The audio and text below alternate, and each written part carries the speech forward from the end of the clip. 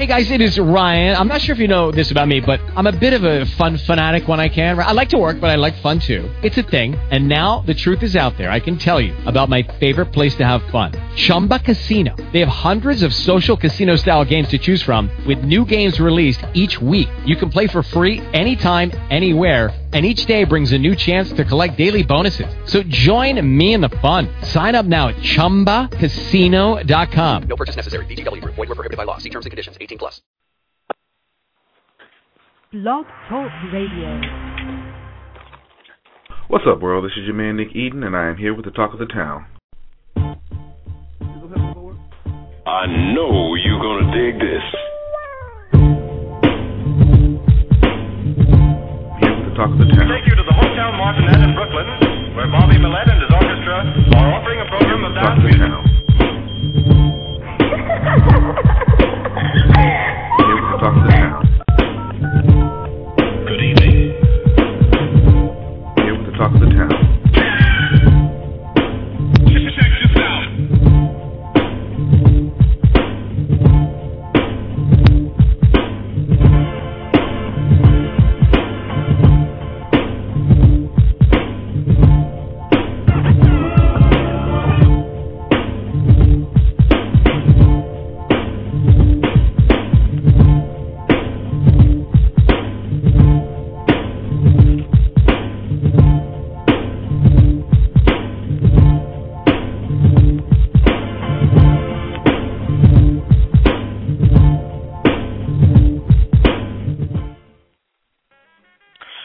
Thursday, November 10th.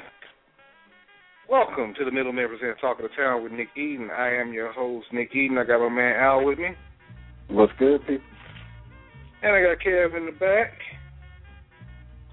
What's going on? Working the board. Thank you very much, guys, for tuning in with us this Thursday. Missed you last week. Oh, yeah.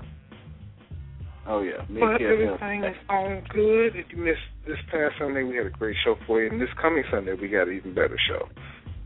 Now, I want to get right into this because this week has been filled with everything that could possibly go right and wrong in entertainment. First off, Eddie Murphy has dropped out as the host of the Oscars. Now, I was really looking forward to Eddie Murphy hosting the Oscars this year. He's gone back to the Eddie Murphy that those of us who, grew up in the 80s and 90s knew and loved. Like, this was the Eddie, like, this wasn't the Shrek Eddie Murphy. We talking about raw, delirious Eddie Murphy. He's gotten back to that. And he was going to be hosting the Oscars, and I just knew he was going to go in. But he has dropped out. Apparently, he dropped out after Brett Ratner, who was the producer of the Oscars this year, dropped out. He resigned as producer. Now, he came under fire for a few statements that he made. They asked him what was their rehearsal rituals, and he said, Brett Ratner said, well, rehearsal is for fags. Well, he came under a lot of scrutiny for that statement, and he's resigned as the producer of that event. When Eddie Murphy found out about this, Eddie Murphy's like, well, I'm out too. Brett Ratner and Eddie Murphy have been friends for years. He actually produced Eddie Murphy's new movie, Tower Heights, that just came out last week. So he said, I think that they'll do very well, with a new producer and a new host. See y'all next year. I was kind of looking forward to that, but unfortunately, not going to happen. Also, in terms of being unfortunate this week, we did lose boxing legend Joe Frazier. He lost a battle to liver cancer. Mm-hmm. And we also lost hip-hop legend Heavy D. Now, ironically, we had just seen Heavy D on the BET Hip Hop Awards. The movie Tower Heights that I just mentioned, he made an appearance in that movie as well. He had just released an album. He was working on a new album, and unfortunately, he died. Now, apparently, they're saying that he died from pneumonia. He passed out in his driveway of his L.A. home. They took him to the hospital, and he passed away shortly thereafter. So we want to send our prayers out to both the families of Joe Frazier and Heavy D. Legends in both fields. Yeah. Tony Braxton. Good Lord. Okay. So we know Toni Braxton, has had her share of financial problems in the past. Nothing new. What seemingly saved her from this financial hole she keeps drilling herself into was her highly rated reality show, Braxton Family Values. Now, this show highlights Toni and her sisters, Tamar, Tawanda, Ricky, Bobby, Mike, Randy, Tito, Action, all of them. And they're gearing up for the second season of it. Now, they made a stop by Wendy Williams a couple of days ago, and they got to talking about Whitney. They got to talking to Wendy just about the various things they had going on, and Wendy brought up the fact that there were rumors that Toni Braxton was dating Terrence J from 106 & Park. For those of you guys who haven't watched 106 & Park in a while, he's the dude they hired after they got rid of AJ. Yeah. Right. So Wendy asked him, hey, what's going on with the dating? And Toni says, well, those are purely rumors. She said that Terrence J is cute, but he's only 12 years old. She said that he has no money. And she said that right now she's, and I quote, playing in the snow. That's her way of saying that she's dating white guys now. Oh, okay. I was just about to ask you what does she mean by that. Yeah, so, I'm assuming, she figured, hey, the best way to stay out of this financial crunch is just find a rich white guy. Well, have fun with that, Toni. Let's see if that'll work. Let's see how long that works, yeah. Let's see how long that works. Yeah. Before she's on Celebrity Rehab with Dr. Drew. I'm just saying. Nothing against our white counterparts, but them white boys will string you out. Anyway. Yeah. Lil' Kim. Here we go. I'm done. I'm done with Lil' Kim. I'm not a Nicki Minaj fan. And I don't think that's a secret. I think everybody knows. I'm not a Nicki Minaj fan. But even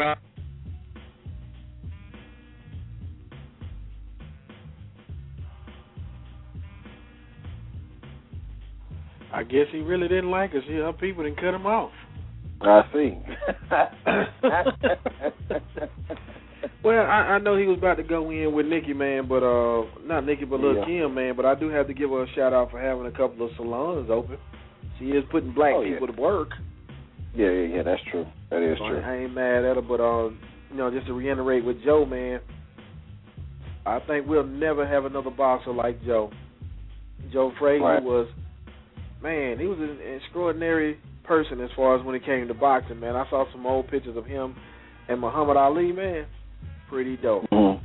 Pretty dope to see those two legends together like that, man, after all those hard-felt battles that they did.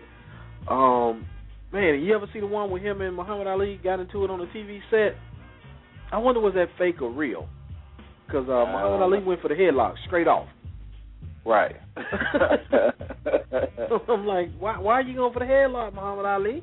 You got the reach. Pop him. But, I mean, I'm going to go back and I'm not a fanatic on boxing. I'm beginning to appreciate it more, especially looking at older boxers. I'm going to have to go back to the classics and see if we can go ahead and take care of that right there with the, get some knowledge on the boxers outside of playing their PlayStation 3 and getting whooped up by the computer. Oh, yeah. Yeah. Muhammad Ali is a beast. Oh, yeah. Oh, yeah. Yeah. But what else going on out there, man? What's been going on? Well, I mean, of course, on the news all morning and all day, they've been talking about Rick Perry and his, mix-up and screw-up on the Republican debate last night. Mm-hmm. He couldn't get out what he really wanted to say. I don't even know if he knew exactly what he really wanted to say. I was still trying to figure out what he was talking about. Well, he was trying to talk about like the major, money-making industries in which he would want to get rid of as far as what is controlling the monetary system, as far as energy and, all those things like that. So he was saying that he was going to get rid of those branches because those are the ones that are causing the problem. Right. But, he messed up and, he tried to cleared up by going on other when morning shows. When they hit him with that, what's the third one you want to say? I really forgot. I really don't want to say. Rick Perry is an idiot. Yeah. So I don't know. I mean, and then if you, I don't know if you've seen the clip yet, but they even asked, Herman Cain a question about those women that were accusing him, and he gave a very direct, straight, good answer that stopped any other questions from coming up. Yeah, so, I still don't like Herman Cain. Definitely rehearsed. It's like somebody's old, like crackhead uncle. Yeah, I don't like him either. But he did, like I said, I mean, his publicist, a PR person, whatever. They did a good job. They did a good job because he answered that, and they could not ask any other questions. The crowd was receptive of it, and because I just really thought that they were just gonna tear him to pieces on that debate last night. Yeah, I really did. He outlast Rick Perry. But speaking of another person that we don't like, Nick said he didn't like him. Nick, what you were saying about old girl, Nicki Minaj? Oh, I don't like Nicki Minaj. I clearly kept talking after my mic went out, so I don't know how much of it we got into. Oh, we seen a black bag go over your head and somebody rolled your chill up out of here. I didn't want to say nothing. Right. Yeah. See how they do me, y'all. I don't like Nicki Minaj, but I'm getting tired of Lil' Kim dissing Nicki Minaj. It's getting old now. Have you heard the Warning record? Yeah, I ain't got no problem with her dissing, man, because, I mean, that's part of hip-hop. Yeah. But, I mean, well, it's getting old now, man. For real, though. It is getting old, I agree with you, but I think, and I was listening to something that 50 Cent said the other day, and he made some good sense when he said this. Honestly, you're right. It is a part of hip-hop because that's the hip-hop that we grew up on. Hip-hop has always been very competitive. That was the nature of it. Whether it was just who rocks the party the best, that's where the whole term of master of ceremonies came from.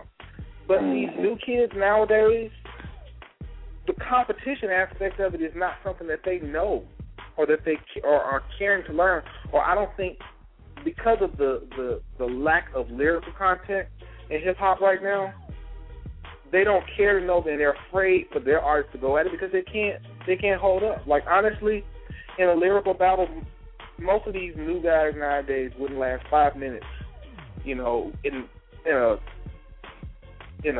cipher with somebody like even LL Cool J, like the way he tore up Canvas back in the day.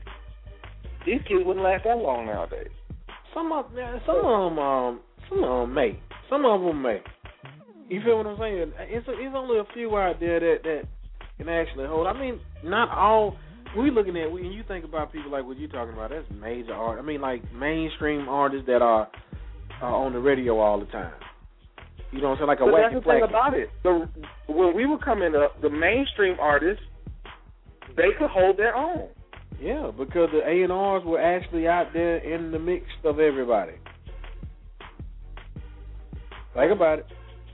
You just talked about it a couple of shows back, man. A lot of A&Rs are behind the desk, putting on their cousin, putting on their homeboy friend. They don't know what's hot in the street. They don't know the Hip-Hop Dalmatian. Huh? I mean, but either with that, I'm getting tired of Lil' Kim dissing Nicki Minaj. Like, this new song, me too. I haven't listened. The only thing I found funny about the song was when she said that she and Wayne had the same size jeans. Now, I thought that was hilarious. Yeah. I thought that was absolutely hilarious. But, so Lil' Kim, just concentrate on getting a hit record. Like, I mean, seriously. At this point, let it go. Because Nicki Minaj isn't even hot like that anymore.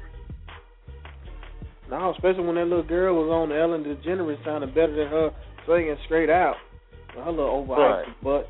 Ooh, boy, she needed a whooping. And speaking of folks that need a whooping, T.I. and Tiny, why do they have a reality show coming out? Come on.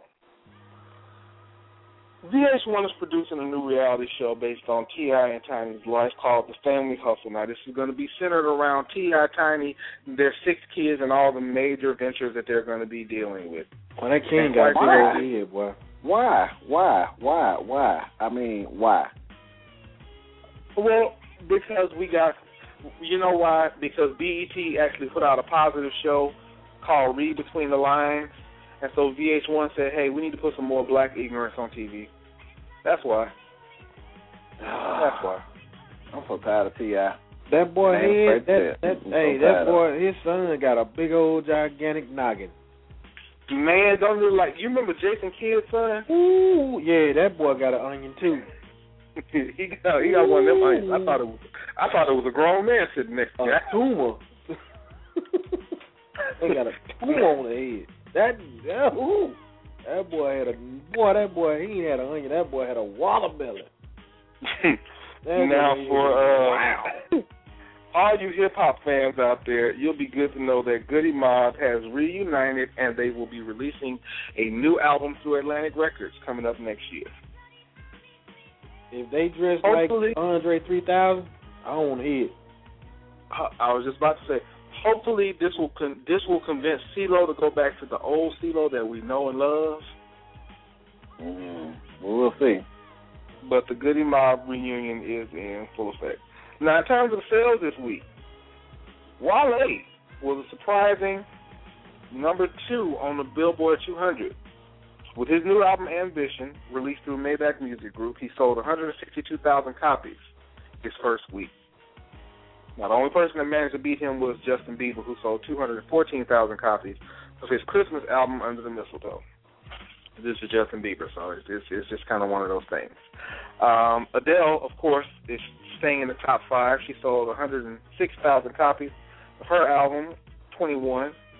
And Tyrese has the number 1 R&B album in the country with 73,000 copies of his new album's Open Invitation. So that puts him at number 9 on the Billboard 200 and number 1 on the R&B chart. Hey, man, what do you think about his album? I heard him play it out here. I heard him play it on the radio. It's pretty dope. Yeah, it is. It's really a good album. And you're like talking about 73,000 independent. Oh, yeah. I like that Stay song. That Stay song is hot. Man, yeah. It is.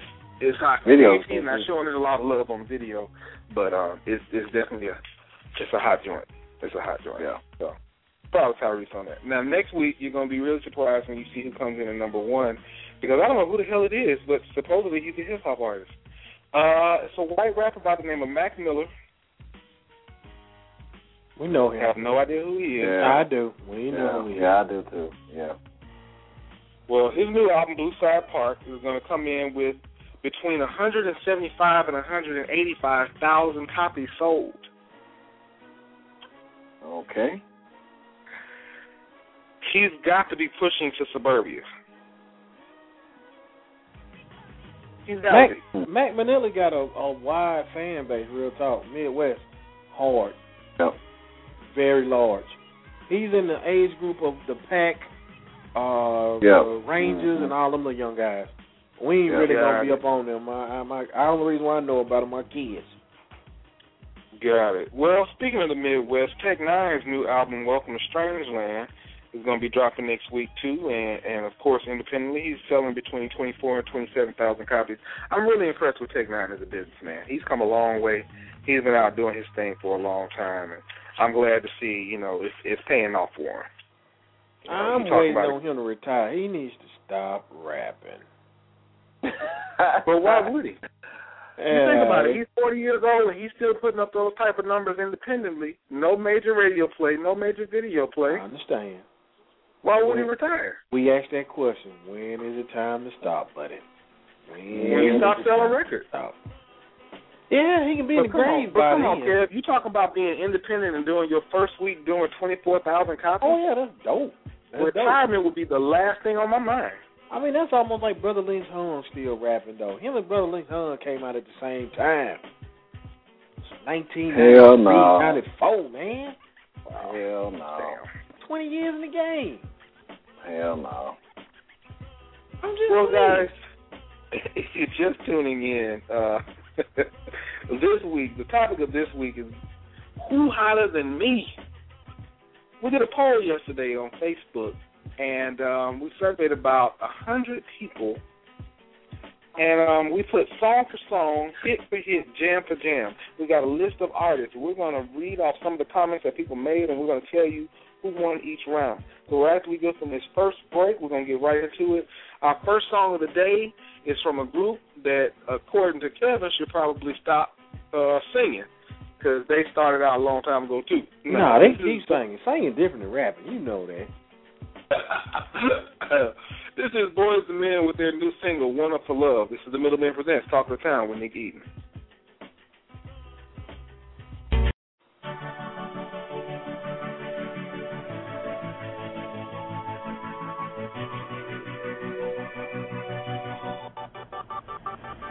When it all began, we were perfect then.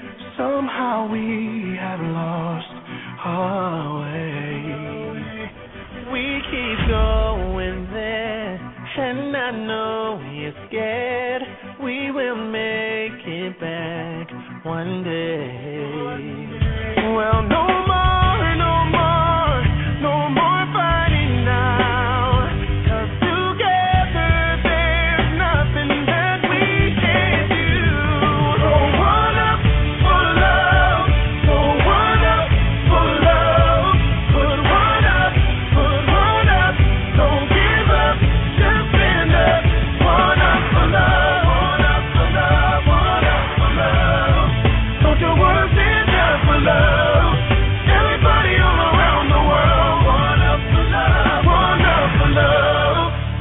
So many are angry, too many are broken, and the smoke keeps rising up.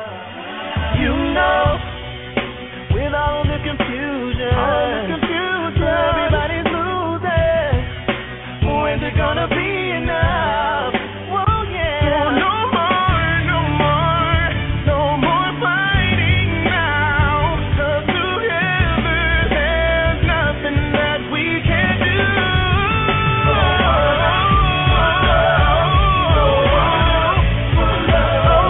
Put one up, don't give up, just stand up. One up for love, one up for love, one up for love. Don't you wanna stand up for love? Everybody all around the world, one up for love, one up for love. No more excuses. We don't need to fight it. Find a way to bring it back to love. Bring it back. No more. We can change the world. Let's start. For love, so one up for love. One up for love. Don't give up, just stand up. One up for love, one up for love, one up for love. Don't you wanna stand up for love? Everybody all around the world, one up for love, one up for love.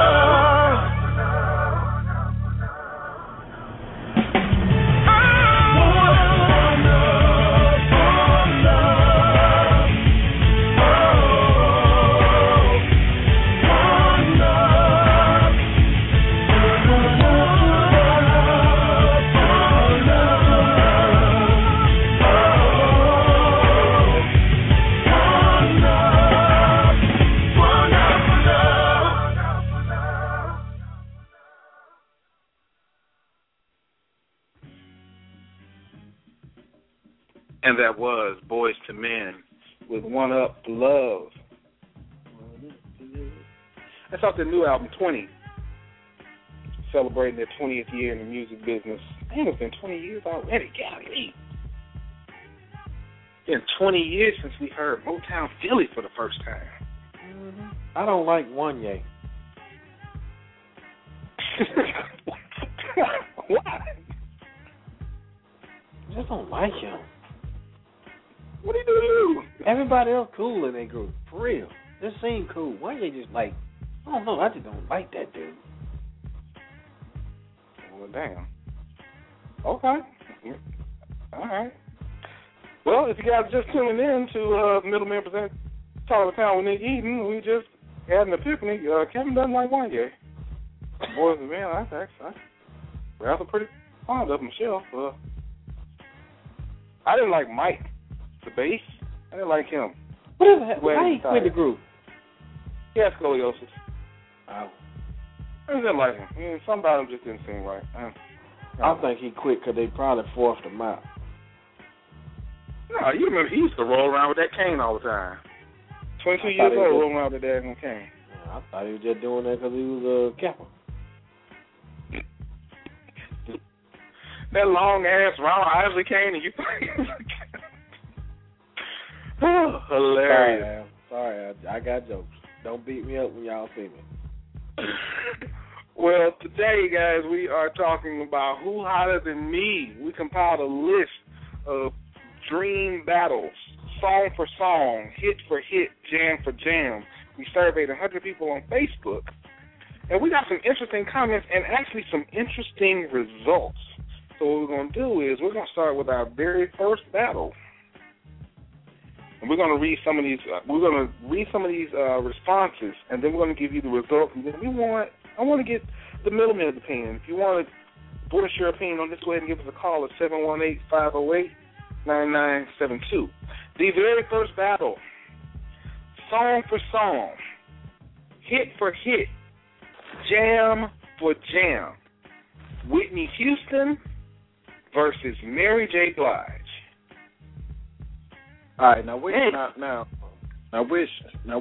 Whitney you talking about? You talking about the old Whitney or the Whitney after? We're talking about the entire career Whitney. We're talking about from the very first jam to now. We're talking about song for song, hit for hit, jam for jam. Whole career Whitney Houston versus Mary J. Blige. So, first, I want to get what do you think the survey said? What do you think who do you think the people voted? Me? Depending on the age range, I'd probably say, like, depending on the age range of the people. This is our age range that we got now. I would.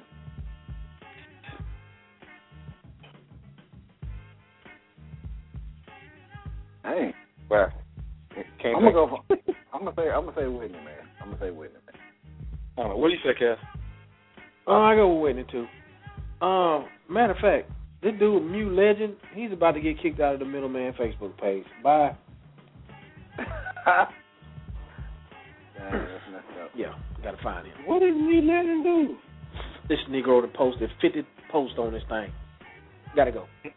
Mew Legend is a woman, first off, and she does the Time to Shine showcase in Atlanta. Yeah, she gotta go. Hey, well, you give her one last warning. She can stay. I'll give her one last warning. Let's get back to this subject. Okay, let's read out some of these comments. In terms of sales, Whitney. In terms of vocals, Whitney. In terms of straight jams, Mary. Interesting. I agree.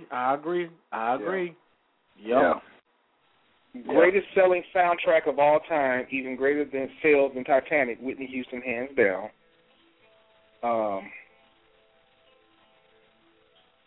Let's see. Someone said, I think 30 and over will pick Whitney, 30 and under will pick Mary J. Somebody says, I have a stronger connection to Mary J. She just be jamming. Here's one. Mary, more consistent with music. That's a good point. Mary, more consistent with good music. Yeah. Yep. She said more. Yeah. People like Whitney. People love Mary. It's like watching our homegirl or our sister when she's up there doing her thing. Whitney never reached us that way. As an artist, isn't your connection to your fans the real tale of the tape? Yeah. Clive did that to Whitney, though. Yeah. I concur. Because Whitney grew up in the same type of projects that Mary J. Came up in. It's just that when Whitney got on, they put Whitney in some gowns. They put some, some sequins on her, and they made her into America's sweetheart. But she was just as ghetto, and y'all didn't realize that until she had that reality show with Bobby Brown, and y'all saw her yelling at people, got that wig cocked to the side and going crazy, and y'all like, oh, damn, she ghetto for real. Well, according to the survey, song for song, hit for hit, jam for jam, it was Whitney. I disagree. Let me tell you why. I agree with that first statement in terms of sales, Whitney. In terms of vocals, Whitney. When you're talking about just straight jams, though, and I don't even like Mary J. Blige as a singer. I really don't. No, she's not that good. She's not that good at all. But she did have more jams. Yeah, she put out some good music though. Yeah, I heard her sing live on a couple of events, man. Oh my God. She's come a long way. Yeah, I'll say that much. She's come a long way. So the first battle, ladies and gentlemen, Whitney versus Mary J. Blige. Where is Whitney? Now, this next one might be a little bit harder. Song for song, hit for hit, jam for jam. R. Kelly versus Usher. That's one-sided all the way. Yep. Which all the way. I don't know how that's difficult. You'd be surprised. It was very difficult, and we surveyed people 25 to 44. It was, and when I tell you it was almost deadlocked at the middle. Really? So, who would you give it? R. Kelly. That's his hands down. R. Kelly. Okay, and I tend to agree with that one. Let's see what some of these comments say. Somebody said Usher, hands down. Everyone loves a good R. Kelly jam, but Usher has had a way better career when it comes to hits on the charts, and he's still going. Really? One person says, I'm not going to lie, R. Kelly, if he just stopped peeing on females. They wrong for that. They were wrong for that. Completely wrong. Completely wrong. There ain't no way around it. One person says, actually, Usher has sold over 65 million records from 1993 to the present. R. Kelly is not even on the list of artists who have sold the most records of all time. He has 35 million to date, and his career is pretty much over. I don't see Usher retiring anytime soon. Okay. Let me give my statement on this. First off, because it was the young lady that made that last statement about how Usher's had a longer career. Usher's not had a longer career than R. Kelly. That's the first thing. The second thing is R. Kelly has had way more albums than Usher, and he's had more singles than Usher. Usher, in my opinion, nothing against him, but Usher is one of those artists that if you put him in the studio and tell him we need an album, he's going to have to get on his BlackBerry or he's going to have to get on his iPhone, and he's going to have to call every top producer. He chases pop hits, and that's just how it's been from the jump. Whoever was a hot producer, when it was time for Usher to do an album, that's who was doing the Usher album. When Puffy was hot and Usher first came out, let's send him to New York with Puffy. Okay, that didn't really work out. Let's keep him in Atlanta with JD. All right, now let's put him with the Neptunes and JD. Now let's put him back with JD. And now we got him with the Dream and Polo the Don, and it's just like it's musical chairs about who he works with. R. Kelly is one of those artists to where if you put him in the studio and say, "Hey, we need an album," he's going to come out with the Chocolate Factory. He's going to come out with 12 Play. True. He's going to come out with R. He's going to come out with Love Letter that he just dropped last year. I don't know where she gets that his career is over, because he just dropped Love Letter last year, which was a good album. Which was a good album. And the thing about R. Kelly is you have to take into account the hits that he's written for other artists. Like, he completely revitalized Ron Isley's career.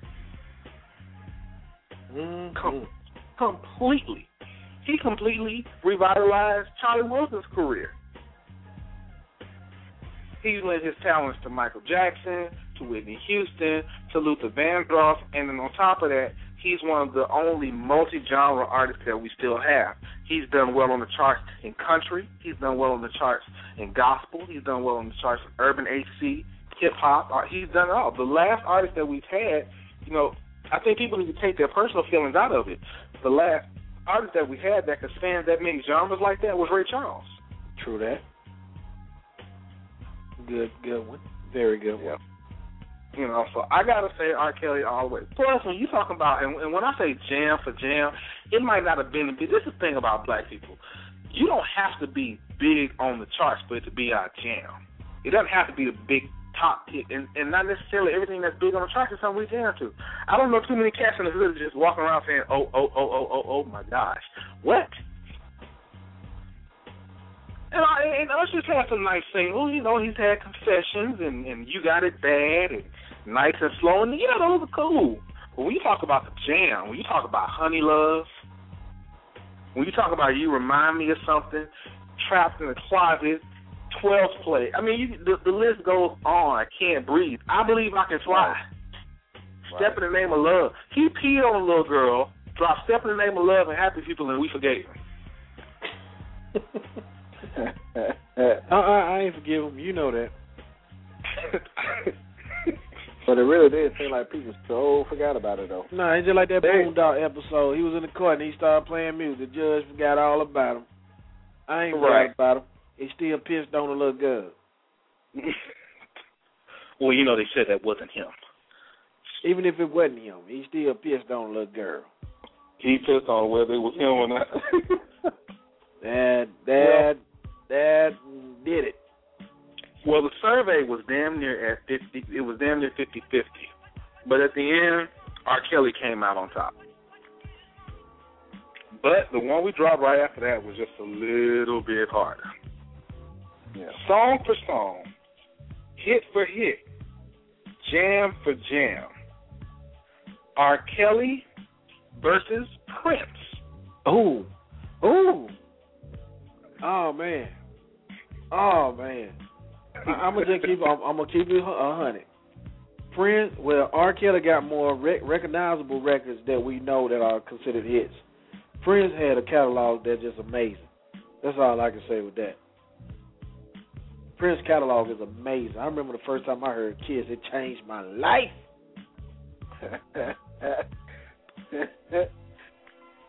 We wasn't even mad at Prince for rolling around with high heels and assless chaps. Right. You know? Right. Red Corvette. What y'all know about that? One of the very first CDs I had was Prince's Greatest Hits. You say CDs. I'm talking about tape cassette players, homie. I understand that. But listen to what I'm saying. Okay. By the time the CD was a popular format, he had already had a greatest hits catalog that was ridiculous in itself. True that. Yeah. What do you think, Al? Because you're being relatively quiet over there on this one. I mean, look, man. I'm gonna tell you like this, man. You know, I grew up with, my stepdad. You know, I grew up listening to Prince because for some odd reason he just thought he could sing like Prince. So it's just, just stuck in my brain, man. You know what I'm saying? But I can say when Prince put out that Diamonds and Pearl album, that's when I really, really, really started liking Prince, though. Man, look. Diamonds and Pearls? I mean, That's cool. You got to think about how old I am, Kevin. Yeah. Think about how old I am now. Dude, you about to hit the 30 and her 30 and up club for us. I'm just saying. I wasn't exposed to Prince yet until then. Now, I knew a Prince. I knew some of his stuff. And then, he went through that little stage when he wasn't doing that. But that's when I really started liking Prince, when he put out the Diamonds and Pearl album. Real talk. I put it this way. Prince made a classic years before it was supposed to be played. Yeah, 1999. He made a classic out of 1999. Yep. 1999. Yeah, that is true. Now let's Let's go. Well, wow. Some of these comments, I tell you. I like seeing Prince little high yellow cheeks exposed in those pants. I don't know what the hell that had to do. Oh, that was a female that said that. It was a female. Oh, okay. Oh, okay. It was a female. R. Kelly doesn't even compare. Kells does R&B, Prince does R&B, rock, pop. Kells is a bad man with drum machines and other machines used to create music. Prince is a bad man with actual instruments. Prince paved the way for R. Kelly's 12-play with songs like Head, not to mention the voice that goes from high to low with ease. Well,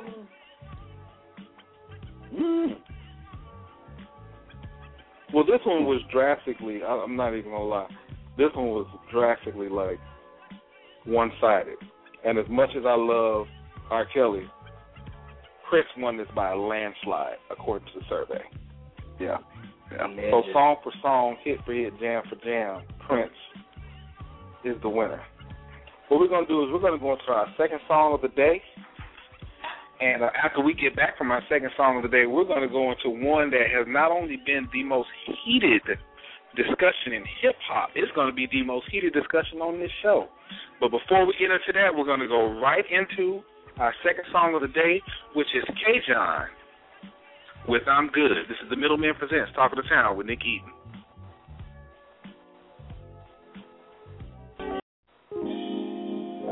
Ocean Man. Only for the grown and sexy. Up and up. Jay O'Neal. The League of Extraordinary Gentlemen. The hook comes on. You're the only one who can make me feel this way. I normally don't get down, but tonight I'm with my baby. Just grown and sexy. I just wanna sex with you as long as I'm on it.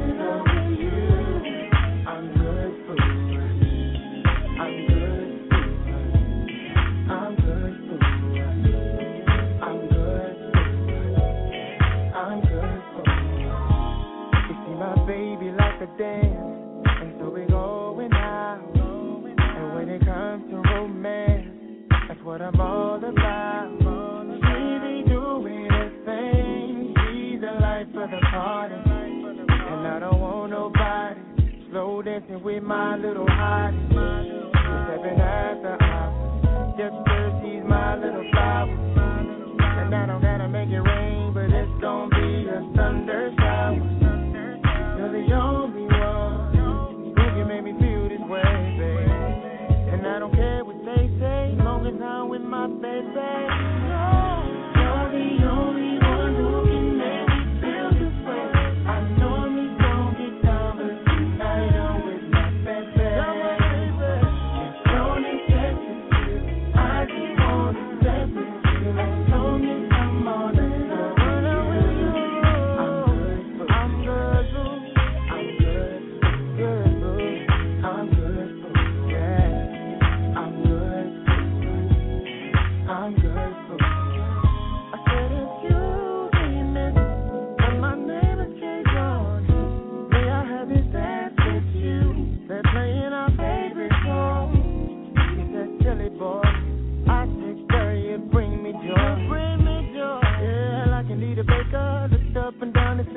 I'll take her. This gon' be a night we won't forget. Baby, me and you, we're about to dance. You're the only one that can make me feel this way. I don't care what they say, showing my name is You're the only one who can make me feel this way. I normally don't get down, but tonight I'm with my baby. My baby, grown and sexy. I just wanna sex with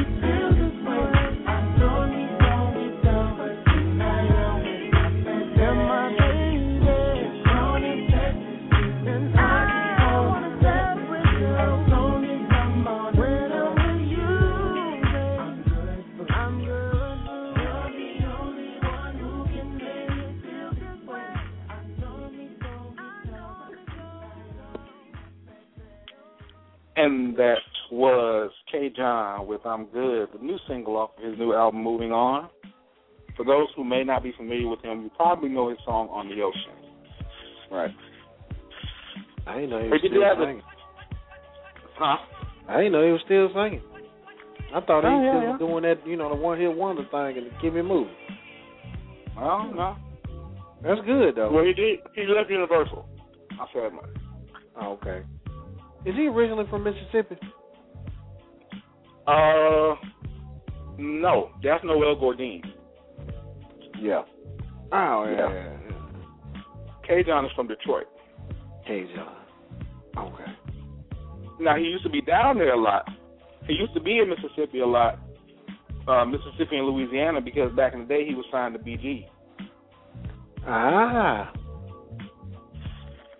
So he spent his fair share down there. Let's not get it twisted. Learn something new on this show every day. Right. Oh, yeah. Now, if you guys are just tuning in, we're talking about who's hotter than me. Surveyed about 100 people on Facebook yesterday. We just threw out some random names. And that's what we came up with. We came up with a list of artists that could be very much debatable. So far, if you missed it, we have covered Whitney versus Mary J. Blige, to which Whitney was the winner. R. Kelly versus Usher, where R. Kelly was the winner. And R. Kelly versus Prince, where Prince came out the winner. This next one, I ain't going to lie. This next one could take the rest of the show out. This is the age-old debate in hip-hop and music, period. Song for song. Hit for hit, jam for jam. Tupac versus Biggie. One word. Kev over there cracking his knuckles and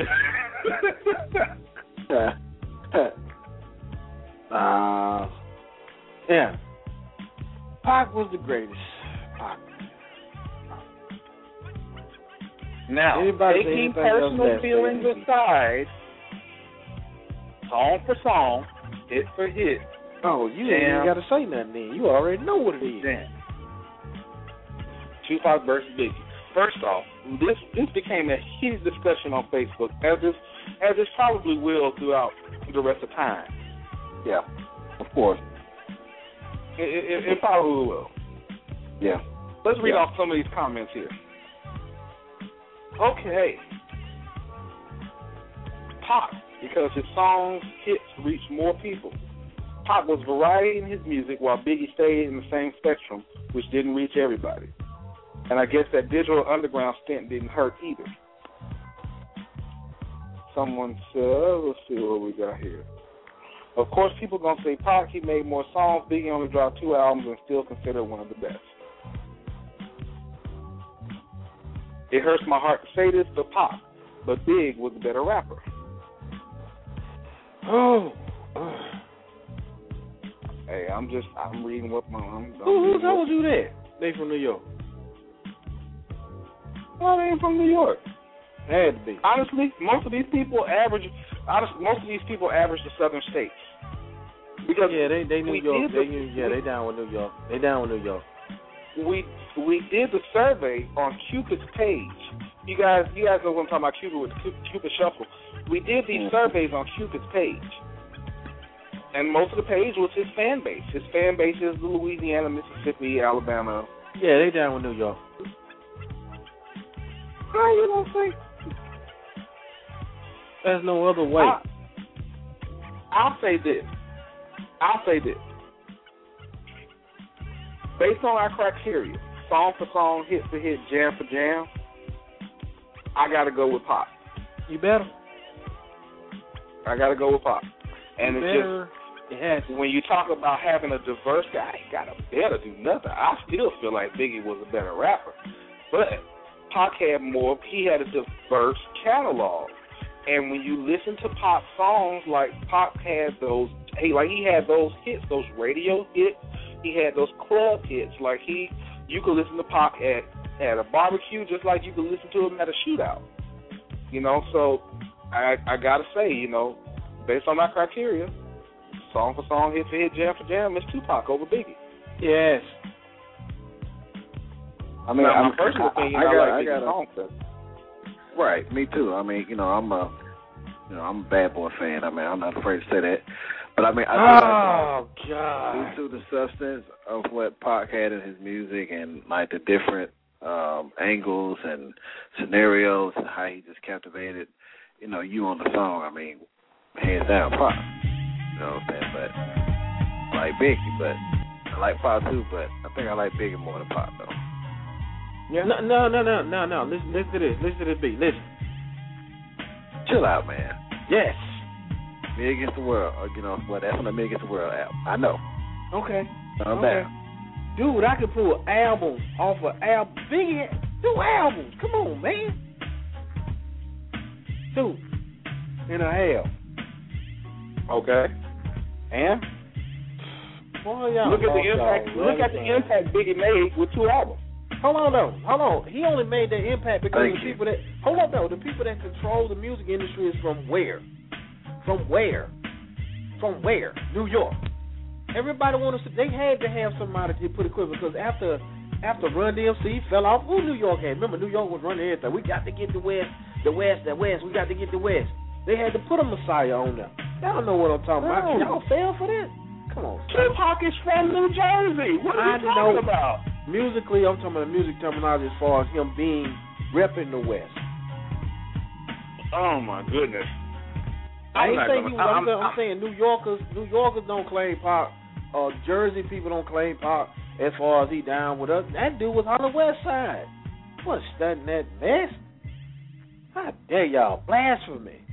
God. I'm just saying. Horrible. I'm not gonna even stay on this. We're gonna No, we gonna stay on this. Then hold on, Alan. How you gonna say you are a bad boy? Man, nobody ain't studying Puffy to P Twitty. What did he call himself now? P Twitty. At least I'm being honest about it. You know what I'm talking about? You know what? It's some rappers out there that need to be honest too, to let everybody know they gay, but they ain't doing it. What the hell does that have to do? You taking it too far now. No, man. No. I'm tired of y'all always talking about Biggie was better than Pac. Man, y'all lost y'all mind. What? Ain't nobody... Look, man. Dude, ain't no way on God's green earth you can open your mouth and say Biggie was better than Pac.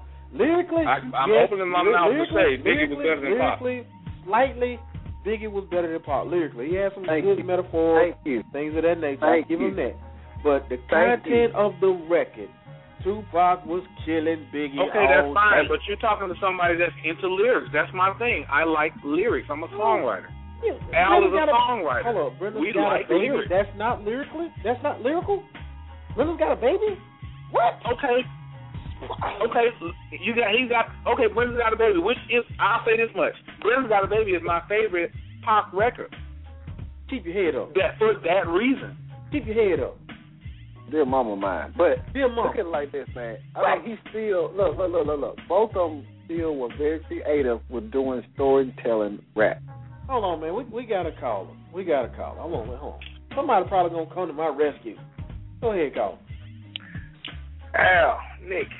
What's up, y'all? What's up, man? This is What's up, Vic, man? right to the radio. Just because y'all talking about Pac and Biggie, and with the death of Heavy D, and I'm a Biggie fan, but I have to say, the past couple of days, I've sat down and thought, and I think Biggie might have been manufactured. Thank you. Hold on, let me support it. Let me support this. All right, clean it up. Who was vice president of Uptown Records when Diddy was interning? Pharrell. No, Heavy D was vice president of Uptown. Right. Yeah. And Puffy was his intern. Right. Okay, Vic. I see where you going. He worked at Uptown for almost a year before he met Andre. Well, hold on. Now, what I'm saying is, if you listen to some of those old, Hev was real romantic. Like when Biggie first came out, he was Mr. Party and Bullcrap. Yeah. He didn't. You can't tell me that Biggie, can't you see, is more of a rougher version than what Heavy was doing. Yep. I'm just saying, if anyone knew the blueprint to a big boy rapper, it would have been Puffy, who studied under Heavy D. Now, to even further conspiracy theory. Let's go a little further, though. Let's go on the other side of the spectrum. You can almost say the same thing for Shock G and Tupac. There you go. How? Make it. Make it. Who did Shock G steal the style from? Exactly. Pac, there has never been one before or after Pac. Hey, matter of fact, have you ever listened to Eric B and Rakim? They ain't no comparison. Was nowhere on. Where is Rakim's Brother Got a Baby at? He had nothing like that. Rakim was lyrical, but Rakim didn't make you get in touch with yourself like Pac did. Thank you. And I hate to feel this way because I'm a Biggie fan, but Pac was just greater. I'm sorry. I hate to say it too. Hey man, y'all keep doing what y'all doing, man. I just had to chime in. I've been listening for a while. Thank you. Thank you. Make sure, Everybody thank Kevin for texting and rallying supporters. He was listening the whole time. No, he didn't text me. I'm just messing with Kevin. Kevin knows I'm one of the people that always argued Biggie's point. So when Heavy D just died, I was like, hold on. If Puffy checked Heavy D's whole swag and give it to Big. Well, okay, this is the thing about it. And this is the difference. Ain't no coming back from that. I'm gonna end it on this, and this is the difference that I've always stood by this when it comes to Biggie and Pac. When it came down to it, if there were no hip hop at all, Tupac would have still shined. He could have shined as a poet. He could have shined as an actor. He could have shined as a songwriter. Biggie was more entrenched in what the whole hip hop, New York versus hip hop, just that whole culture. Biggie was just that. Pac, he transcended a lot. It was more than hip hop to him. It was a lifestyle. Biggie was more about hip hop as the art form. Pac was more about hip hop as the lifestyle. I don't agree with that. I think he entrenched all that, dude. All of it, everything he did. Could Biggie ever been a movie star? Nope. Absolutely not. But let me say this. As much as Pac was about buck the system, Pac knew he had more of a marketable image than Biggie. Of course, they put him in the movies before they would put Biggie in the movies. Well, that ain't true. He was a brown-skinned bald dude. That ain't true, man. They got Gabrielle Sidibe in movies, dog. Come on. I mean, but look, now you can't say they didn't put big boys in movies. Because remember, Heavy D was in Rock. Heavy D. It's a big difference between Heavy D and Biggie. It's a much bigger difference. You said it yourself. He was lighter. He was funny. Yeah. He could move. He was a dancer. He had a lighter image than Biggie. He had a much lighter image than Biggie. Even down to literally. But my thing is, Pac knew that, and as much as Pac was like, buck the system, buck this system, just as soon as you would see him with a flag on his hand, throwing up a bird sign saying west side this, west side that, the next picture you saw him in a tub with soap suds on him. Hey, man, that's hip-hop, though. That's hip-hop. Hold on, we got another caller. Hold on. And Big Daddy Kane was the same way, so you can't say that. Pac was just original with it. Big Daddy Kane did the same thing. Hello.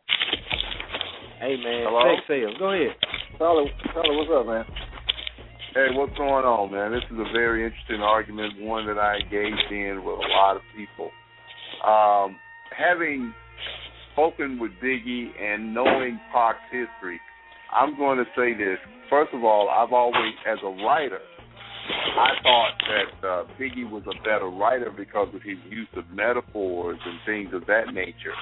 But when you look at what the overall impact of Pac in terms of his how prolific he was, how passionate he was, in terms of just comment and content, Pac stood head and shoulders above Biggie in terms of that. Biggie never had the amount of social content, social political content that Pac had, maybe on the first album. Secondly, it was Pac who told Biggie, not Puffy. Pac who told Biggie to rap for the women. Pac told him that. Okay. That's out the mouth of the man that interviewed him now, Nick. I'm not disagreeing with him. I'm not disagreeing with him. Hold on, Nick. I got something else to tell you. Biggie, when I talked to him, was in awe of Pac because Biggie could not do something that Pac could do. Biggie could not freestyle. Biggie admitted to me that he could not freestyle. Okay, Pac could freestyle all day long, which is one of the requirements if you go to the New York School of MCing. That's one of the major requirements of an MC. Yes, sir. Now, don't get me wrong. Like I said, when it comes down to sitting down and writing on paper, couldn't be Biggie. But when you look at the overall of an MC, the characters of an MC, Pac had Biggie beat. All the way hands down. Pac mentored Biggie, not the other way around, bro. I'm going to say this much. I'm sticking to my original statement. Based on our criteria, song for song, hit for hit, jam for jam, I would have to say Pac over Biggie. In terms of my personal preference, I like Biggie more than I like Pac. Doesn't mean I don't like Pac. But I do too as a writer. As a writer, in terms of sheer lyricism, I do too. But if you're going to that's what we were trying to convey to Kevin, because both Al and I are songwriters, and we were trying to convey that to Kevin, that when it comes down to it, that's what we liked about Biggie that put him over Pac to us. I mean, you but even Shock G, who mentored Pac, said on Thug Angel that he thought Biggie was a better rapper than Pac. He said it. I saw that. I don't know how many of you seen Thug Angel, but Shock G said it. And one of the rhymes that he pointed out was not just Biggie's metaphor but his rhythm, his use of swing. And he pointed out B.I.G. Charlie, I just said that like 2 seconds ago. Kevin, you're mighty quiet now.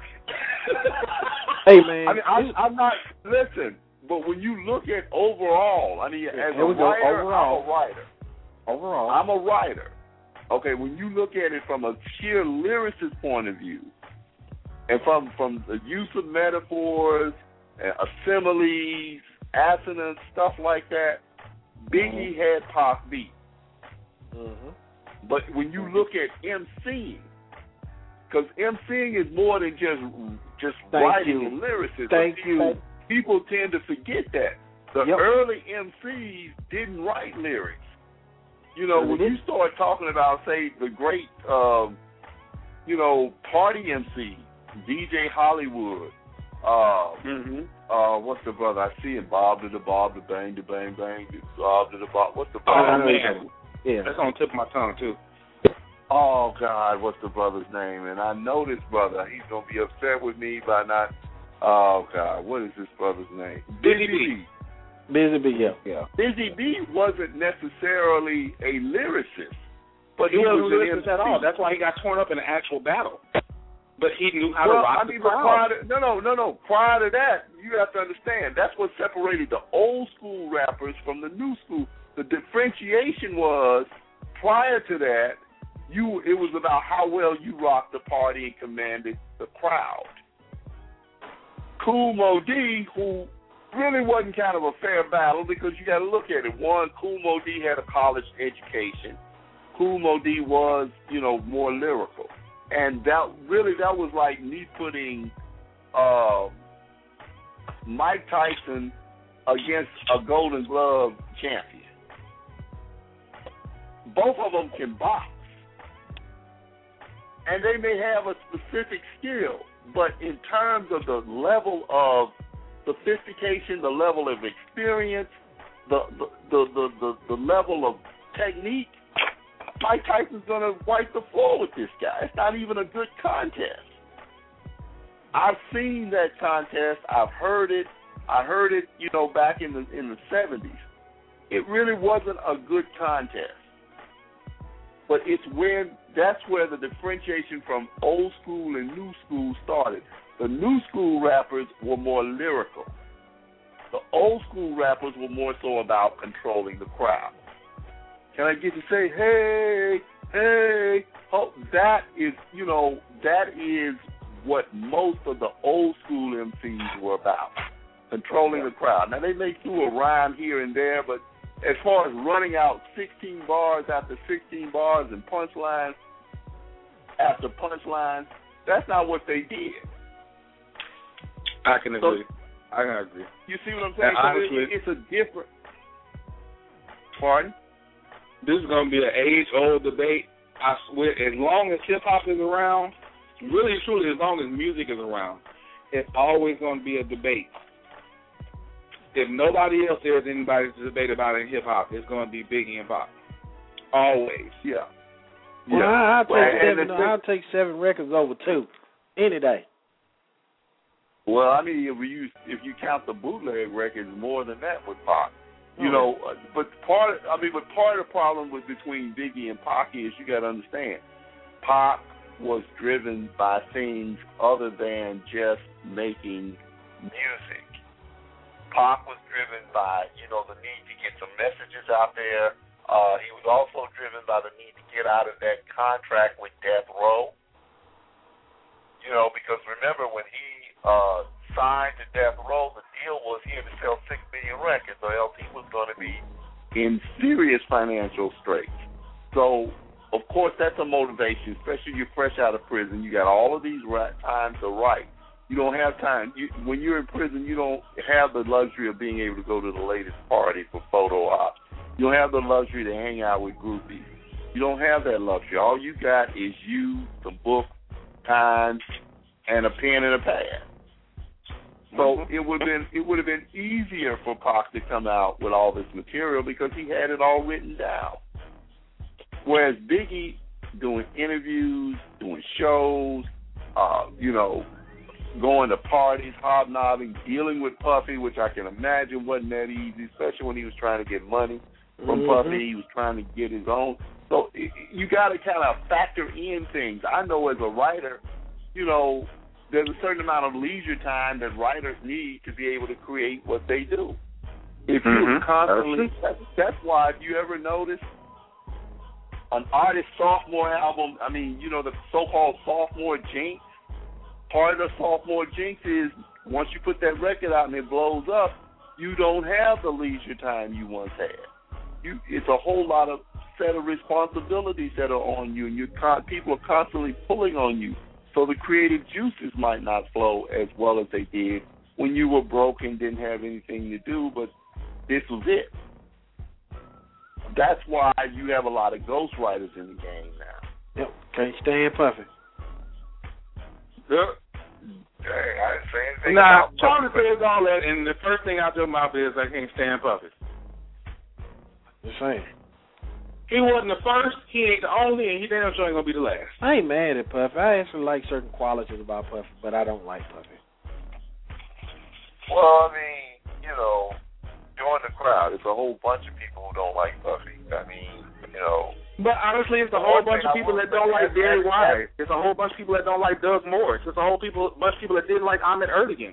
I'm talking about me. Well, I like Ahmet Ertegun, me personally, but understand what drives the people who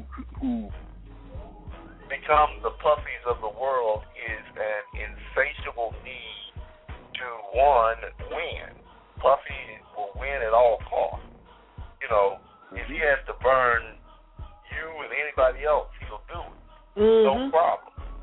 But that's the nature of the music business. It's a sad thing. It's a sad state of affairs. I think that personally it can be done better. I guess I sound like Barack Obama, but I do believe that there's enough money in the music business for everybody, unless you're greedy. Now, if you're greedy, there's never enough money for anybody except you. But we're going to have to learn, one, to take better care of our artists financially as an industry. We're going to have to learn to take better care of our artists emotionally, even. I heard Drake talk about, the music business is about how far you can push the human body. When you're on tour, it's about how far you can push the human body. Instead of, thinking through, okay, I've got artists doing these many shows that I got to give them a break so they can sit down and relax. Because if I don't, they're going to burn out. And if they burn out, they're no good to me.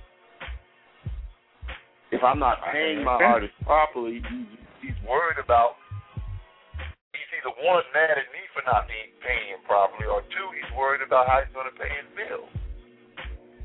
It's a damn shame when you got Black Rob, who had one of the biggest, nobody was really thinking about Puffy.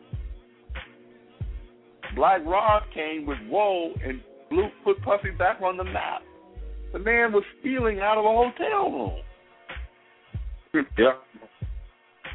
Unless he's just a straight-up kleptomaniac, which, I don't rule out, but I don't see why he would be doing something like that unless he needed money. Now, mind you, it is incumbent upon the artist to understand their contract. I think that's something. What they're signing. Then what they're signing. I've gotten into. to the point now where, I used to be very sympathetic and stuff like that, but it's too much information. There's the internet, there's YouTube, there's books on top of books. There's even CD-ROMs and spoken word books that'll help you understand some of this stuff. It's too easy to get to the information now for me to be, why don't you know how to read a contract? Well, you can hire an attorney, you can hire a consultant or a manager, but you still need to know. You need to know. A conscientious manager should go over the contract with the artist and explain to him. But an artist that sits there and is like, well, I trust you, it's not a matter of you trusting me. It's a matter of you knowing what's in your contract so you can make the best decision on as to whether or not you should sign it. Well, Charlie, I'm gonna say it, and this is the one thing I've always said. People will make time and money to do what they want. They'll go out, they'll make it rain at the strip club, get all kind of rims on the car, or won't go out and buy a book that will tell them what to look out for, or won't go and hire a manager, or not a manager, won't go and hire a lawyer, or both. Or both. Or both. Either way it goes. But before we go ahead and end the show, because we're getting to the end of the show, we got one last battle, and Charlie, I want you to stay on for this. Song for song, hit for hit, jam for jam. Mariah Carey versus Beyonce. Oh, man. That had to go Beyonce. Come on, man. Come on. Had to go Beyonce. I hate to say it. I can't. I'm not so sure about that. To be honest with you, Mariah Carey has, a 3-octave range? There's no way you can compare Mariah Carey as a singer to Beyonce. There's no way. I'm sorry. This is true. Beyonce doesn't have the range. She doesn't have the technique. And she doesn't have the well-crafted song that Mariah had. I'm sorry. I am sorry. And I agree with you. But the criteria that we're going by is song for song, hit for hit, jam for jam. Now, even in that, I still got to go with Mariah.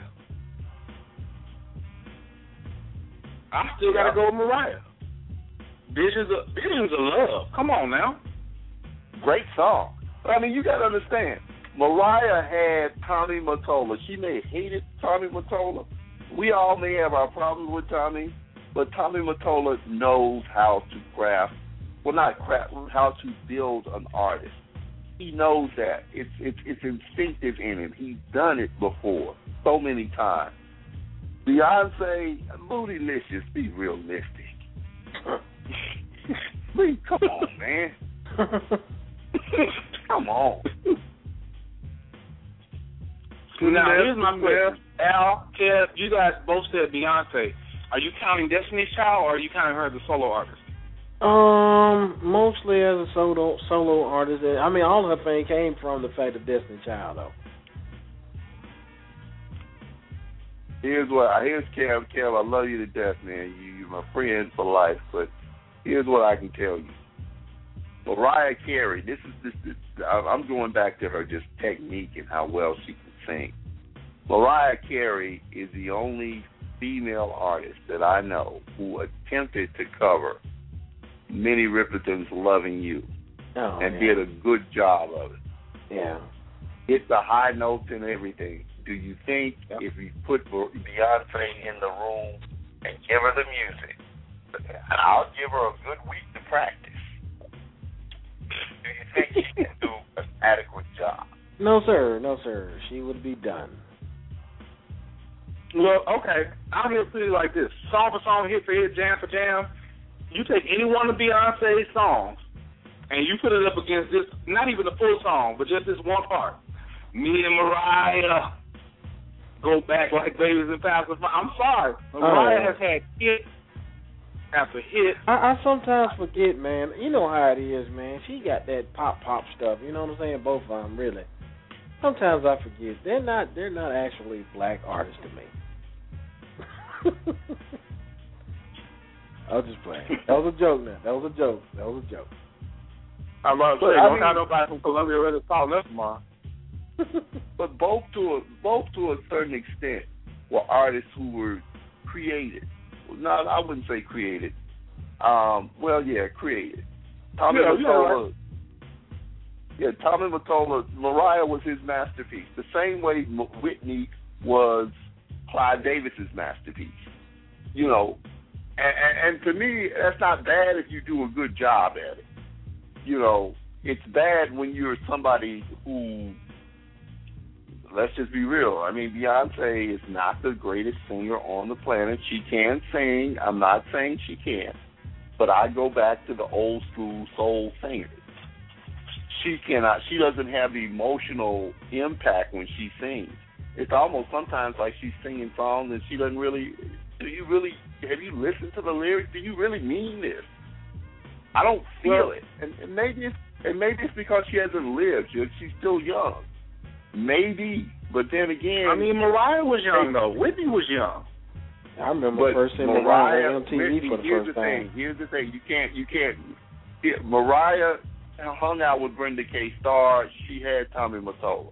Tommy Mottola probably got her some of the best vocal coaches in the country. You understand what I'm saying? And I can understand that. Whitney Houston, I guess my biggest thing is this. Houston, when Sissy Houston's your mother, your Dionne aunt is Warwick. Dionne Warwick, yeah, and your godmother is Aretha Franklin. Come on, son. That's true. The way I judge singers now, honestly, how they say they're so great, it's like I always say. You can be a 5 in a room full of 3s, and you're going to stand out, of course. But if we put you in a room full of 10s, it's not going to matter. You're not going to shine. If you take some of the artists of today, if you took Beyonce and you put her in the 80s, the late 80s to the mid-90s, she would have stood out. She would have got past Phyllis Hyman. No, you want to be real about it. And if you want to be real about it, if you took her to the 60s and 70s, she wouldn't have even made it to the podium. Not at all. I mean, it's just like Erykah Badu, and I love Erykah, but Erykah, one thing I like about Erykah is Erykah's realistic about what she does. And she said, I wouldn't have made it in the 70s. I'm not that good of a singer or a songwriter. I wouldn't have made it. You know, now that begs up the question, why is it that our music is deteriorating in quality like that? What is it? Who's to blame? Is the industry to blame? Is the school systems for not teaching our children music to blame? Is it the fans who are willing to accept crap and buy it? Or is it a combination of all three? I think it's all three. I mean, honestly, we can blame the music industry all day, but it's just like I talk with my old band director from time to time, and the one thing he said that always stuck with me, he was like, I look out here and I see all my band students. I see my young freshman trumpet players, and I cringe because I can guarantee you that not one of them own a Miles Davis record. And he's right. He's now one of the right. tuba players know why they're too. It's called a sousaphone. Like DC, like there literally is no music appreciation anymore. Well, I mean, again, who's to blame for that? I think it's a combination of everything. A part of it has to be, the school system's fault, but part of it also can go back to the government that's cutting out all of these programs. When things get cut, I mean, I wrote an editorial about that. When budgets are cut, schools suffer, and the first thing schools look for is ways to, save money. And how do you do that? What's superfluous? Art, music, cut it out. Well, theater, cut it out. For me, I can't speak for anybody else's childhood but mine. I look at it for me, it wasn't my school that got me into music. It wasn't. It was the records that my mother and my grandmother played and my father played. It was listening to the OJs. It was listening to Sam Cooke sing, just belt out, "Darling, you send me on as you do." Like, I had an appreciation for that at home. Okay, now we bring another comfort into the picture. Radio, because a lot of people, if you follow me on Facebook. Now I'm more on Facebook than I am on Twitter. I go through and post music, and I might post some Milton Nascimento or some Gilberto Gil from Brazil or Elaine Elise or Banda Block Rio from Brazil. Or I may go to Africa and post Miriam Makeba or post Fela or post Baba Mal. Or I may come back to the States and post the Controllers, post the Dramatics or the Dells. The reason why I'm able to have such a wide variety of music at my fingertips like that is because I grew up when black radio was truly black radio, and they would play music. I would hear Earth, Wind, and Fire, then turn around and hear George Duke, then turn around and hear Carlos Santana, and then hear a Bob Marley record. This is black radio now. This is the 70s black radio. You would hear album cuts. You would hear records that didn't necessarily fit formats. Phyllis Hyman was played on mainstream radio when I was coming up, as was Ramsey Lewis. Nowadays, there's not a radio station on commercial radio where that sort of variety takes place. So if the kids are listening to the radio and their parents are listening to the radio, how do you expect them to appreciate a Sam Cooke now? Well, they're not. But I tell you something, they're not going to else. appreciate it. When you start listening, I'm going to bring this up. Smooth jazz.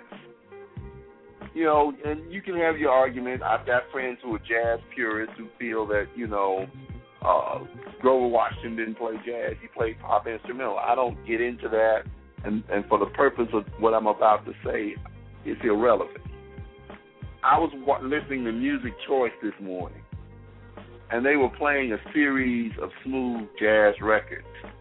And within an hour, I counted the number of black artists I heard, and guess how many I heard? Take a shot in the dark. 2? Nope. 1. Jonathan Butler. That was it. That was it. And so I started to think, wait a minute now. Of all the, I take it back. 2. I take it back. You're right. There were 2. I think they played Everett Hart too. So there are 2. But within an hour, that's a lot of music. So my question became, going back to what you were saying, where are the young instrumentalists who are learning to play trumpet, who are learning to play flute, who are learning to play saxophone, guitar, bass, drums, piano, keyboard? Where are they? And why aren't they emerging as new artists? But when you start to look at the number of jazz bands. Look at Billboard, downbeat rather, jazz bands. Most of the jazz bands you see are at affluent, middle-class, white schools. Does your high school have a jazz band? No. You see what I'm saying? I went to a white high school though. Okay, I rest my case. You went to a white high school, Nate? Gulfport High. Oh. The only black high school in the city of Gulfport was 33rd, and they closed that down. I think my mom's class was the last class at 33rd before they turned it into a job corps. So they moved everybody over into Gulfport High. They said we're going to consolidate this. We had Gulfport High and Harrison Central. But see, but the point becomes, Nick, is if our children aren't exposed to the music, Japan right now, Japan has some soul singers, and they're not necessarily but they have the knack down. I mean, I'm hearing a lot of European soul singers that are coming in. Adele, Josh Stone, okay? But they study the music. Okay, hold on. We're getting the kitchen done, y'all. Yeah, when I tell you, you can get, I knew a guy from Swansea University who was getting a degree in pop studies with an emphasis on American R&B. Okay? And he knew, he had an astounding knowledge of R&B music, obscure records even. Wrote his thesis on Black Swan Records. But where is this type of institutionalization of our music here? Because that's how we perpetuate it. Where is there a black music studies department that studies soul music, which is the birthplace of soul, is in Georgia? There should be plenty of college universities offering degrees in soul studies. Do you know one? No, not all the time. Pop culture, yes, plenty of them. Georgia State, Georgia Tech, Alabama State University's entire. The basis of pop culture in terms of music is black music. This is true, but the emphasis is not on there. It's covered, but the emphasis is not on it. Colored. Oh, I agree, but now, what's to stop Morehouse from saying we're going to have one, as small as it may be? What's to stop Atlanta University, or what's to stop Savannah State? What's to stop Jackson State from having a blues studies department? Do you know who has the premier blues studies department in this state right now? Yeah. Take a shot in the dark. USM, isn't it? Nope, Ole Miss. Oh, no, Ole Miss. Mm-hmm. Ole Miss has a blues studies department, one of the best in the world. Well, it's just like you said, when it comes down to funding, one of the first thing they do is they cut. We'll keep. I'm not going to call any form of study worthless, but they'll cut that before they'll cut a political science or criminal justice, which, in most cases, if you're not going to law school, it does make it a tad bit obscure, but they'll cut the music program down first. Yeah, they'll cut it down first. They'll do it. The music and art is always.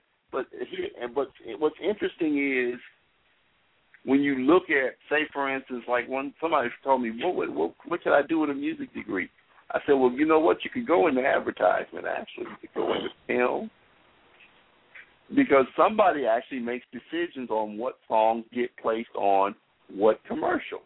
Yeah, that's true. Now, that's not necessarily, to me, the best way use of your talent, but it's a job. Somebody makes a decision on when you watch a movie and a certain amount of music pops up, the music supervisor makes that decision. Very true. Those are Charlotte. We're going to have to get into that. We definitely going to have to do something about all this, what we just talked about, man, because we're about to run out of time right here. I just realized what time it is. Yeah, we're about to run out of time right here, Charlotte, but, man, we appreciate you. I appreciate we're gonna y'all, continue brother. this discussion. Yeah, we're gonna continue this discussion. Definitely. Alan and when he got some Popeye chicken. You see that, Nick? Oh, there. I see that. That's a damn wing. I tell you, you know what? I can't take it. All right. Well, hey, man, we appreciate everybody. Y'all know what it is. Tune in this Sunday to the Middleman Talk Show, 6 p.m. Eastern. Go ahead with that outro.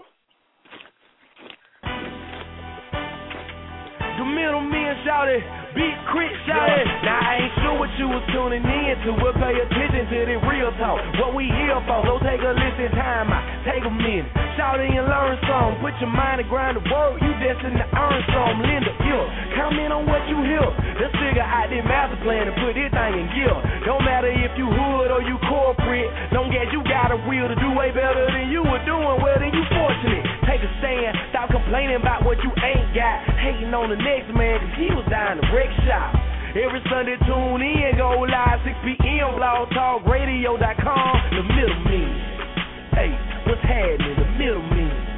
Hey, what's happening? The middleman. Hey, what's happening? blogtalkradio.com. The middleman.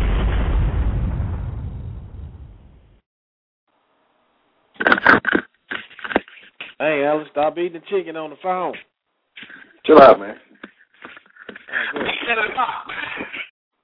Goodbye, y'all. Hey guys, it is Ryan. I'm not sure if you know this about me, but I'm a bit of a fun fanatic when I can. I like to work, but I like fun too. It's a thing. And now the truth is out there. I can tell you about my favorite place to have fun. Chumba Casino. They have hundreds of social casino style games to choose from with new games released each week. You can play for free anytime, anywhere. And each day brings a new chance to collect daily bonuses. So join me in the fun. Sign up now at ChumbaCasino.com. No purchase necessary. VGW Group. Void where prohibited by law. See terms and conditions. 18+.